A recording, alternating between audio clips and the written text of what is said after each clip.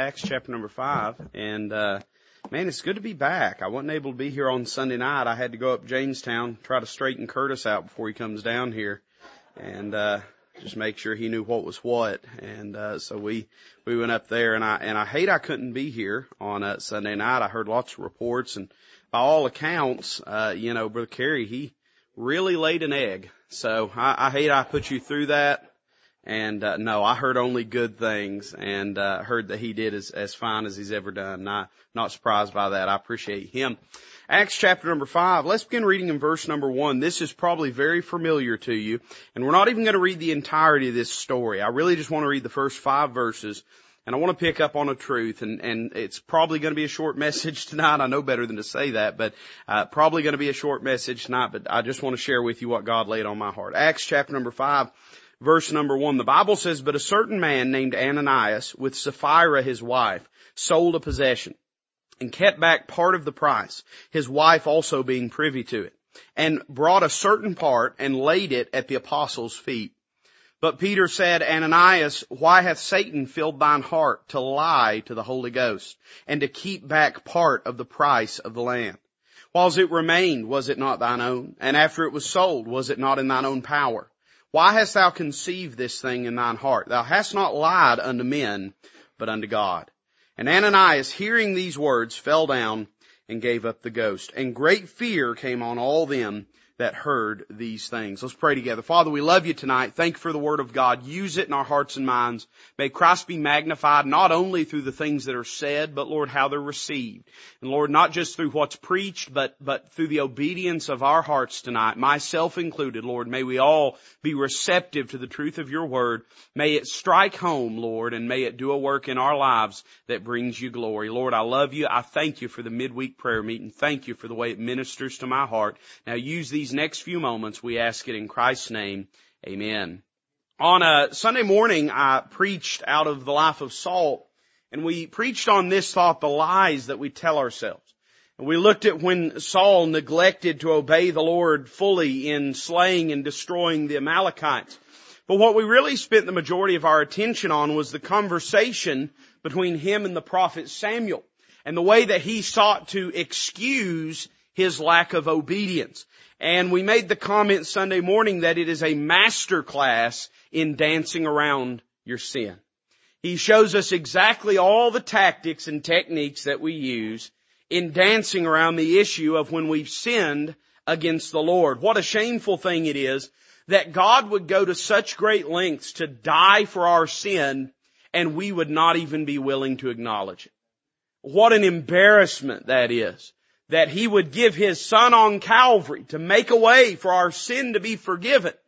And we won't even be honest enough to admit when we've committed sin in the first place. And so when you look at Saul's behavior there, certainly the theme that rang in my mind was the lies that we tell ourselves. But now we come to the New Testament tonight, and in the days of the early church, we find this story about a man named Ananias and his wife Sapphira. And the verse that jumped out to me, and probably did to you as well, is verse number 3. Peter says this to Ananias, "Why hath Satan filled thine heart to lie to the Holy Ghost?" I want to preach to you on this thought tonight, lying to the Holy Ghost. Would we dare be so bold as to lie to the third person of the Trinity? I'd say this, that though it is very easy to stand outside the pages of Scripture and cast stones back into it, we'd all, if we were honest, have to admit we've had our moments, just like Ananias, when we have had the temerity, had the boldness, had the arrogance to lie to the indwelling Holy Spirit as He sought to deal with our life. I want you to notice this verse begins, or this passage begins with a conjunctive word. It says in verse 1, "But a certain man named Ananias." I remember my pastor saying years ago, he said, it's a good thing that God doesn't strike everyone dead that lies to the Holy Ghost today, or there'd be no one left around. That's certainly true. Amen. I can say amen to that. But I would qualify it by saying this. It's not that God always struck everyone dead that did this, but rather there is a context to this passage that frames what was taking place and exactly why God dealt with such harshness in this particular situation. And everything that happens in a context. that may seem like a silly or superficial statement, but I want you to understand that because it's very easy when we are warned of the peril that lays wait for us in our life to be dismissive about. It's very easy to say, I'd never be me, preacher. I'd never do that. I'd never do what he did. Oh, but wait a minute now. There's a context to it. And before you rush to say that would never be me, it would behoove you to stop and think about the context and realize that don't nobody get where Ananias is just in a moment. There was a road that led here. And I want you to notice some of the things that are going on. It really begins back in chapter number 4. And I suppose a person could read as far back as they wanted to. It all gives more context. But for the sake of brevity, let's pick up at verse 32 of chapter 4. The Bible says this, and the multitude of them that believed. That's talking about the church at Jerusalem, the early New Testament church. The multitude of them that believed were of one heart and of one soul.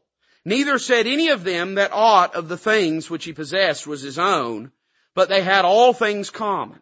And with great power gave the apostles witness of the resurrection of the Lord Jesus, and great grace was upon them all. Neither was there any among them that lacked, for as many as were possessors of lands or houses sold them, and brought the prices of the things that were sold, and laid them down at the apostles' feet. And distribution was made unto every man according as he had need. And Joseph, who by the apostles was surnamed Barnabas, which is being interpreted the son of consolation, a Levite and of the country of Cyprus, having land sold it and brought the money and laid it at the apostles' feet. And there is where our text picks up and says, but a certain man named Ananias. In other words, the Holy Spirit wants to lay in juxtaposition the behavior of Ananias and Sapphira to their comrades, to their, maybe that's, I don't like that word comrades, amen. Compatriots maybe, I don't know. To their, around here it's just, fellow criminals, amen. But to their fellow members there in the church, to lay them side by side and to show the difference in their behavior. But here's what I want you to understand. The time when Satan targeted the local church could be described in three ways. Three statements describe the spirit of the church at this time, what's going on in the church. Let me say number one, it was a season of great unity in the church. Verse number 32 says, the multitude of them that believe were of one heart and of one soul. Neither said any of them that aught of the things which he possessed was his own, but they had all things common. Now let me just pause here and make a statement of commentary, because the Marxists would have you to believe that this is some biblical pattern for state ownership of things. But there's a few problems with their theory. One, it wouldn't have been the state anyway that would have had ownership of it. But then two, it's not suggesting that anything was confiscated, but rather that they, out of grace in their hearts, chose to, in generous fashion, give of what they have. See, here's the reality, and here's what the Marxists don't want you to understand. I believe in a free market. That doesn't mean I'm against charity. I just don't believe it ought to come at the end of the government's guns. It ought to be my choice to give and your choice to give. I'm for giving. I'm not against that. But giving is not really giving if it's first confiscated. And by the way, I would just make this passing statement as well. It didn't take very long before this pattern and this process, this system, was even forfeited in the early church. You remember that Paul later on makes the statement that if a man won't work, he ought not eat.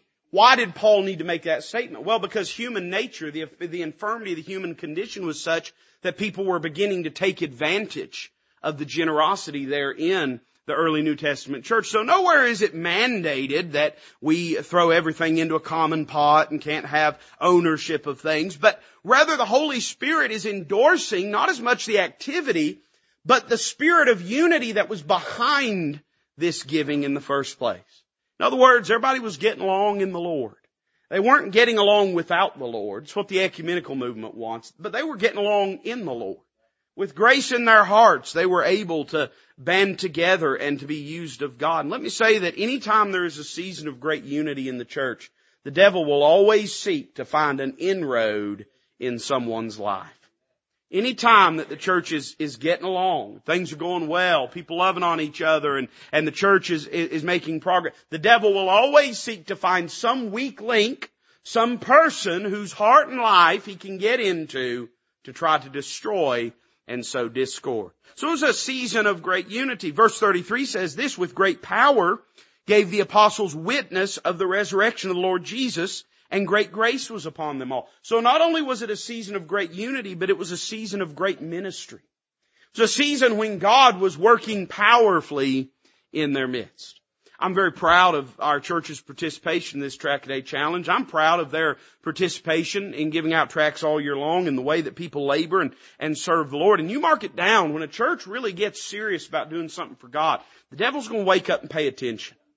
Listen, the carnal crowd may not notice when somebody's doing something for God. The self-involved crowd may not notice when somebody's doing something for God, but the devil notices when somebody's doing something for God. And he will inevitably try to do something to destroy the work of God. He hates to see the work of God being carried out. So it was a season of great ministry. And then verse 34 says this, neither was there any among them that lacked, for as many as were possessors of lands or houses sold them and brought the prices of the things that were sold and laid them down at the apostles' feet, and distribution was made unto every man according as he had need. It was a season of great generosity, a season of self-sacrifice, a season when people were beginning to weigh things in eternal terms. Now, I'll tell you this, man, the devil gets real upset when we lose our fascination with the glitter and tinsel of the world. Man, he gets upset when we realize things are just things.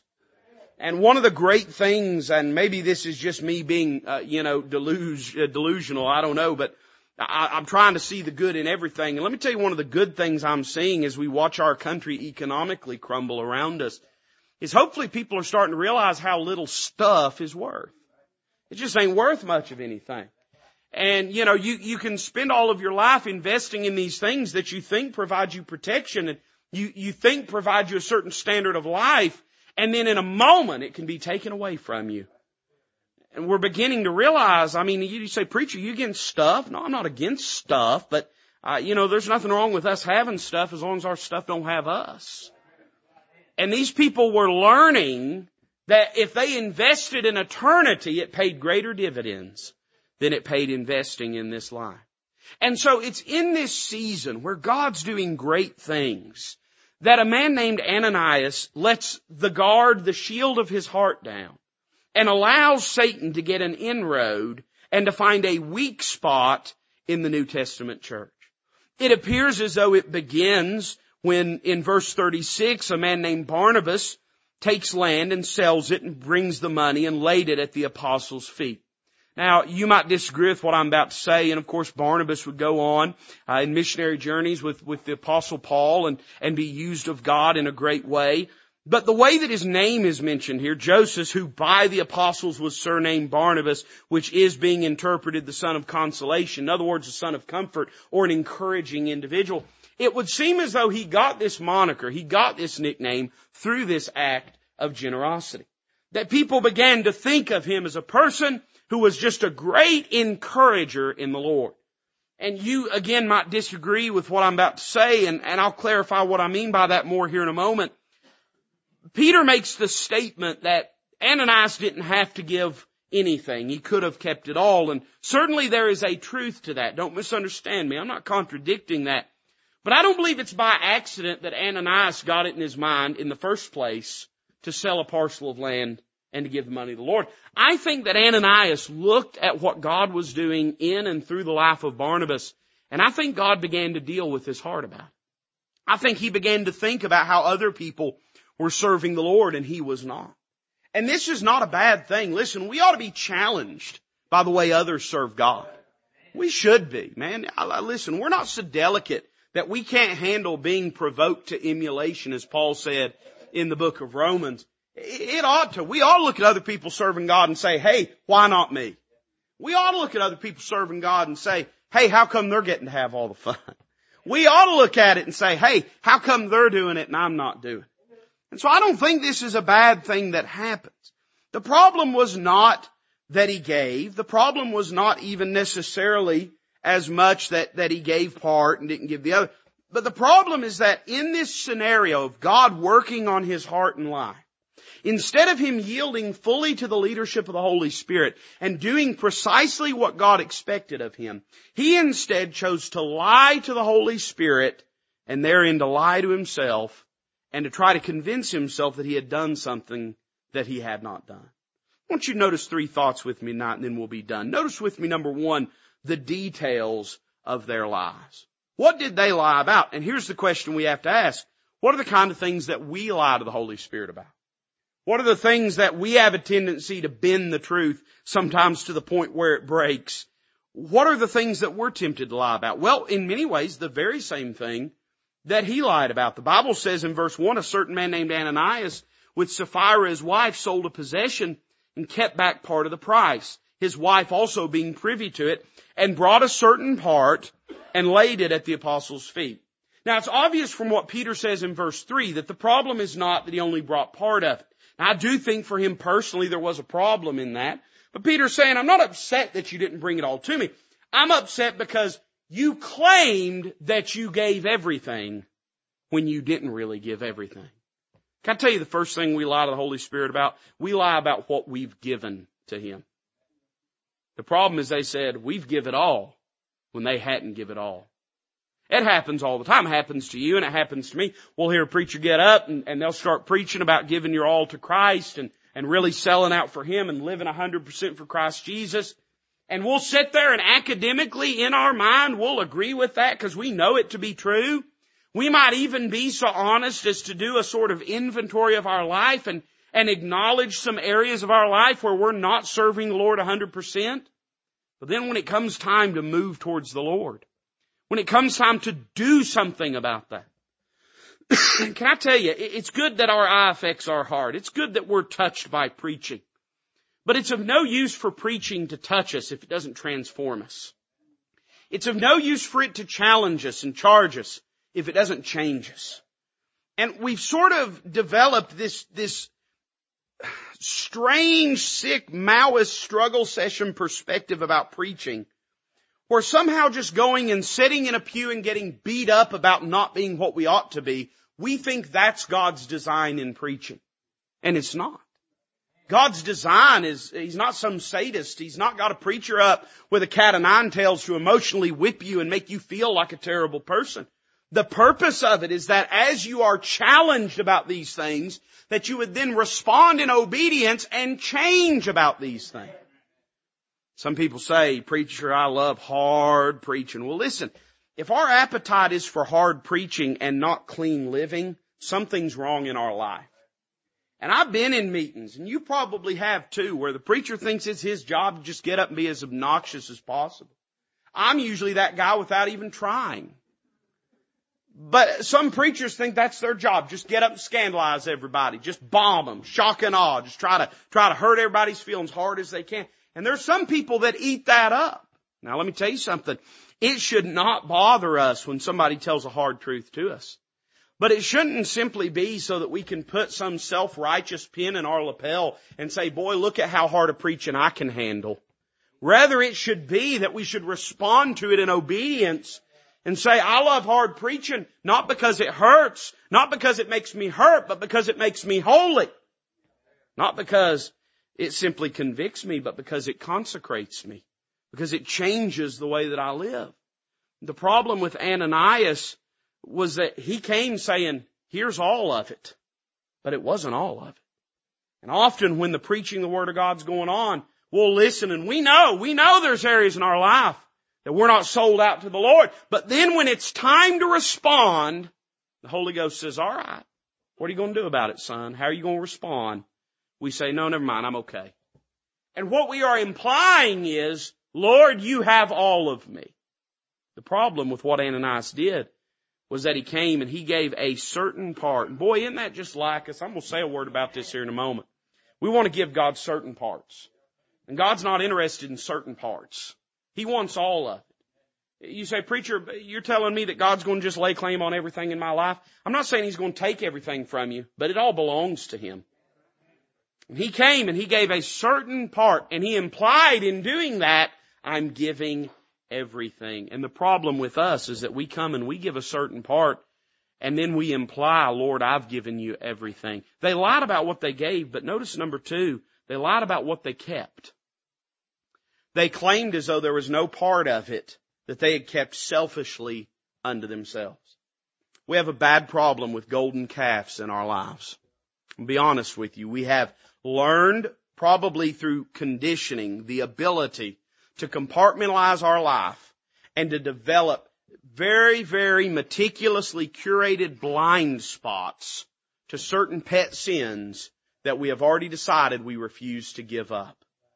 And it's almost shocking the degree. You know, you look at these situations and it's tragic. You look at a situation where there's unfaithfulness in a marriage and it's obvious, it's transparent, but one spouse just simply refuses to acknowledge it because they know acknowledging it would mean they'd have to respond to it. They'd have to do something about it. And so they just live in blissful self-deception, pretending as though that's not taking place under their very own roof. And you and I would look at a person like that and say, how could you do that? How could you live like that? How could you pretend? How could you deal with the hurt? How could you deal with the guilt? How could you possibly live that way? And yet we do the same thing with spiritual adultery to God day by day. We have these little pet sins that we've built a little privacy screen around so that we don't ever have to acknowledge it except when we're participating in it. And we don't want to admit to God that we've got this little area of our life fenced off. We want Him to believe we have everything. Like Samuel said to Saul, we preached about Sunday morning, what meaneth then the bleating of these sheep? If we've really given Him everything, then why does He only have a certain part? We want Him to have that certain part. We want Him to have our Sunday morning worship. We want Him to have our testimony in a workplace, right? We want Him to have our family devotional with our kids or with our spouse. But do we really want Him to have everything? I see the details of their lives. But notice number 2, the deviousness of their lives. Verse 3, Peter gives him no quarter. He said, Ananias, why hath Satan filled thine heart to lie to the Holy Ghost and to keep back part of the price of the land? I want you to notice the deviousness at work here. Not only the details, but the deviousness of their lives. Why were their lives so dangerous, so devilish? Well, notice number 1, notice whose bidding they were doing. The Bible says that Satan filled his heart to lie to the Holy Ghost. Now, as a saved, born-again believer in this New Testament dispensation, indwelt by the Holy Spirit of God, this is not something that Satan could have done against the will of Ananias. In other words, it's not suggesting that Satan somehow possessed him and indwelt him and against his will took over the agency of his life. But what Peter's getting at is saying, don't you realize, Ananias, that you are doing exactly what the devil wants you to do when you lie to the Holy Ghost? You know, the devil is the father of lies. He traffics in lies, distortion, and untruth. And when we lie to the Holy Spirit, we are literally helping Satan get a toehold in our life. You understand that the Spirit of God, where the Spirit of the Lord is, there is liberty. He wants to take the chains off of us and help us live in victory in Jesus Christ. When we lie to Him and won't be honest with Him, and the work of the Holy Spirit can only be done in the honesty of the human heart. We must be honest. We have to be transparent. If we lie to Him, then He can do no work in us, not because He is impotent to work, but because the criteria that's needed for Him to be able to affect change in us has been nullified. And what we're doing is literally helping the devil keep us in bondage. You say, preacher, I just sometimes struggle to admit things. Well, you can whitewash it however you want. But at the end of the day, you're literally helping Satan do his work by refusing to be honest with the Holy Spirit. Notice whose bidding they were doing. Notice number 2, the blame that Peter mentions. And this, I think, is what he means in verse 4. He says, whiles it remained, was it not thine own? And after it was sold, was it not in thine own power? Why hast thou conceived this thing in thine heart? Now again, you want my opinion, and you don't come for that, but I'm going to give it anyway. I won't charge you extra. I don't believe Ananias had the liberty to not give all. I believe from where Peter's standing, and for the point he's making, I understand what he's getting at. But I believe God had been dealing with Ananias' heart. And I believe the whole reason Ananias even went down this road of selling this property and doing this is because the Holy Ghost was dealing with him about this matter in the first place. Sort of in the same respect, there may be things that you would pardon me for that God wouldn't pardon me for. There may be things you'd give me grace about, but that God wouldn't give me grace about because God knows what He's dealt with my heart about. And so what does Peter mean here? What he means is this: Ananias, nobody made you do this. Nobody came and took your land from you. Nobody marched you down to the clerk office and made you sell it. Nobody made you come in here and give any part of it. And notice he puts a fine point on it, an exclamation mark in that last phrase. Why hast thou conceived this thing in thine heart? Now, a student of the Bible would probably be quick to say, well, preacher, I thought Satan had filled his heart. And that's absolutely true, but that's how you know this is not talking about some sort of possession beyond the agency of Ananias. When Peter says Satan's filled his heart, he's not saying against your will he's done this, but he's saying you've left an open door in your heart and in your life, and you've done the work of Satan by doing this very thing. Because he doesn't want Peter to be able to say, like old Flip Wilson, the devil made me do it. He says, no, Ananias, you conceived this thing in your heart. It wasn't Barnabas' fault for giving what he gave to the Lord. You may be doing the devil's work, but at the end of the day, the devil couldn't have made you do it. Nobody expected you to. I didn't twist your arm.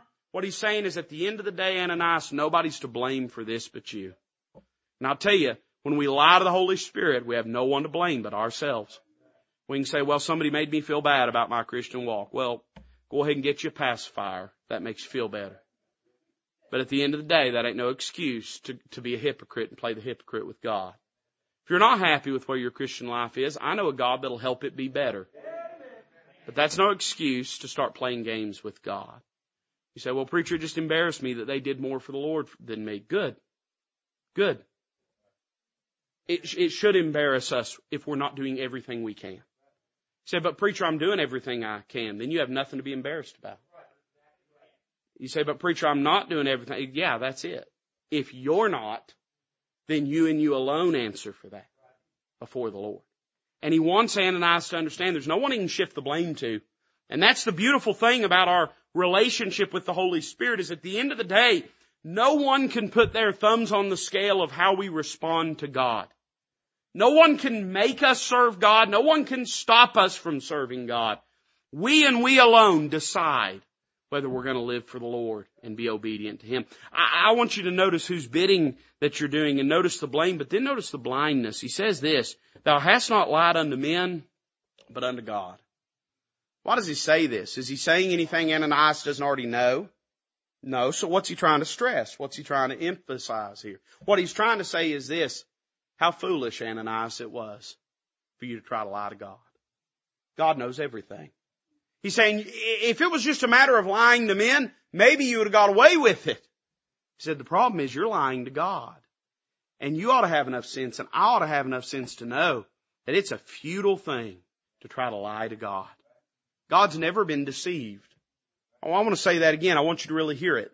God has never been deceived. Never one time throughout human history has anyone ever pulled anything over on God. They've never deceived Him. They've never told Him a lie that He believed. There's never been anything escape His knowledge and His awareness. And this is why, by the way, it's so imperative that we just go ahead and get over it and be honest. Because we might as well. You may fool a lot of people, but you're never going to fool God. And He's the one with whom we have to do. So I see not only the details of their lies and the deviousness of their lies, but notice finally, and I'm done, verse 5, notice the danger of their lies. The Bible says, and Ananias, hearing these words, fell down and gave up the ghost. Great fear came on all them that heard these things. Now, there's much more message we could preach. We'd go on, talk about the effect on his family, his wife, and many other things. But I just want you to notice two simple things before we close. Why is it dangerous to lie to the Holy Spirit? Well, there is the danger that God would remove you as an obstacle. I'll circle back to what my pastor said. It's a good thing God doesn't strike everybody dead that lies to the Holy Ghost. And I'm thankful God doesn't. I would be dead. You probably would be too. If you wouldn't be, I sure enough want to shake your hand. So why did God strike Ananias dead. Well, simply for this reason, Ananias had yielded himself to an attitude and a disposition of hypocrisy. You see, here's the truth. When a person is okay being a hypocrite, there's nothing else God can do with them. Once they're content to say, I know God's displeased with my life, but I don't care as long as I have men's approval, then there is no pressure point left for God to deal with their life. Now, we all sometimes are hypocritical. I hope our heart is smitten by that. I hope we're struck by that. I hope it bothers us. Because when we grow to the place that it doesn't bother us, what will bother us? And if nothing will bother us, we've just simply become a stumbling block. We're just there to show others how to be hypocrites too. And when we reach that place, why would God leave us here? I could tell you all the reasons why it's a mercy of God and precious in the sight of the Lord is the death of His saints, and all the reasons why it would be justified for God to remove someone that is in that condition. But trusting you know all those things, I'll just simply say this. If you're not serving a purpose, God has no reason to keep you walking this earth. And if you are a stumbling block, why would He not take you out of the way? The first danger is that God would remove you as an example or as an obstacle. But look at the last phrase. The Bible says great fear came on all them that heard these things. The second danger is this, that God would use you as an example. Again, why did God do this? Well, it's reiterated again down in verse number 11. Great fear came upon all the church and upon as many as heard these things. God was establishing some things. This was early in the New Testament church. And there was much still to be decided about what the course, humanly speaking, would be for the character of the New Testament church. And He just went ahead and settled this thing real early on, that we ain't playing games.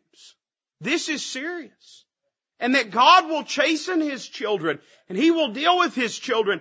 And He's not going to permit the same sort of depravity and self-indulgence that man's religion promotes and rewards. We live in a society today, you can see it really very expressively in the Roman Catholic Church, where the more degenerate and the more depraved that an individual is, the further they advance. And it's really no different than any political entity.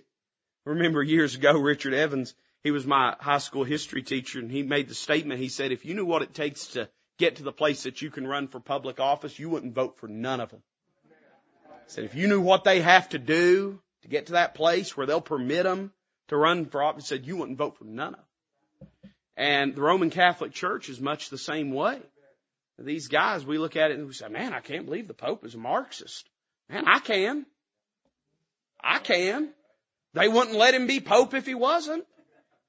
Preacher, I can't believe about all these priests molesting kids. I can. A great many of them, probably the first time they ever did, they did to gain entry into that perverted institution. You say, what are you getting at? Well, I'm saying this, that very often, I don't know what I'm saying, amen. What I'm saying is that God was establishing this reality, that He wasn't going to allow His body, His people, to operate in this way. And so He was using Ananias as an example. You've heard, and I've heard my whole life, hundreds of sermon illustrations about people who serve as cautionary tales because of their disobedience to the Lord. It's not by accident. When we grow to the place that we're willing to lie to the Holy Spirit, sometimes the most glory that God can get out of our life is as a stop sign, to try to caution people away from going the same direction. And it's the sad truth that a great many people you and I have known in our life, that's what they are. Their life is a stop sign.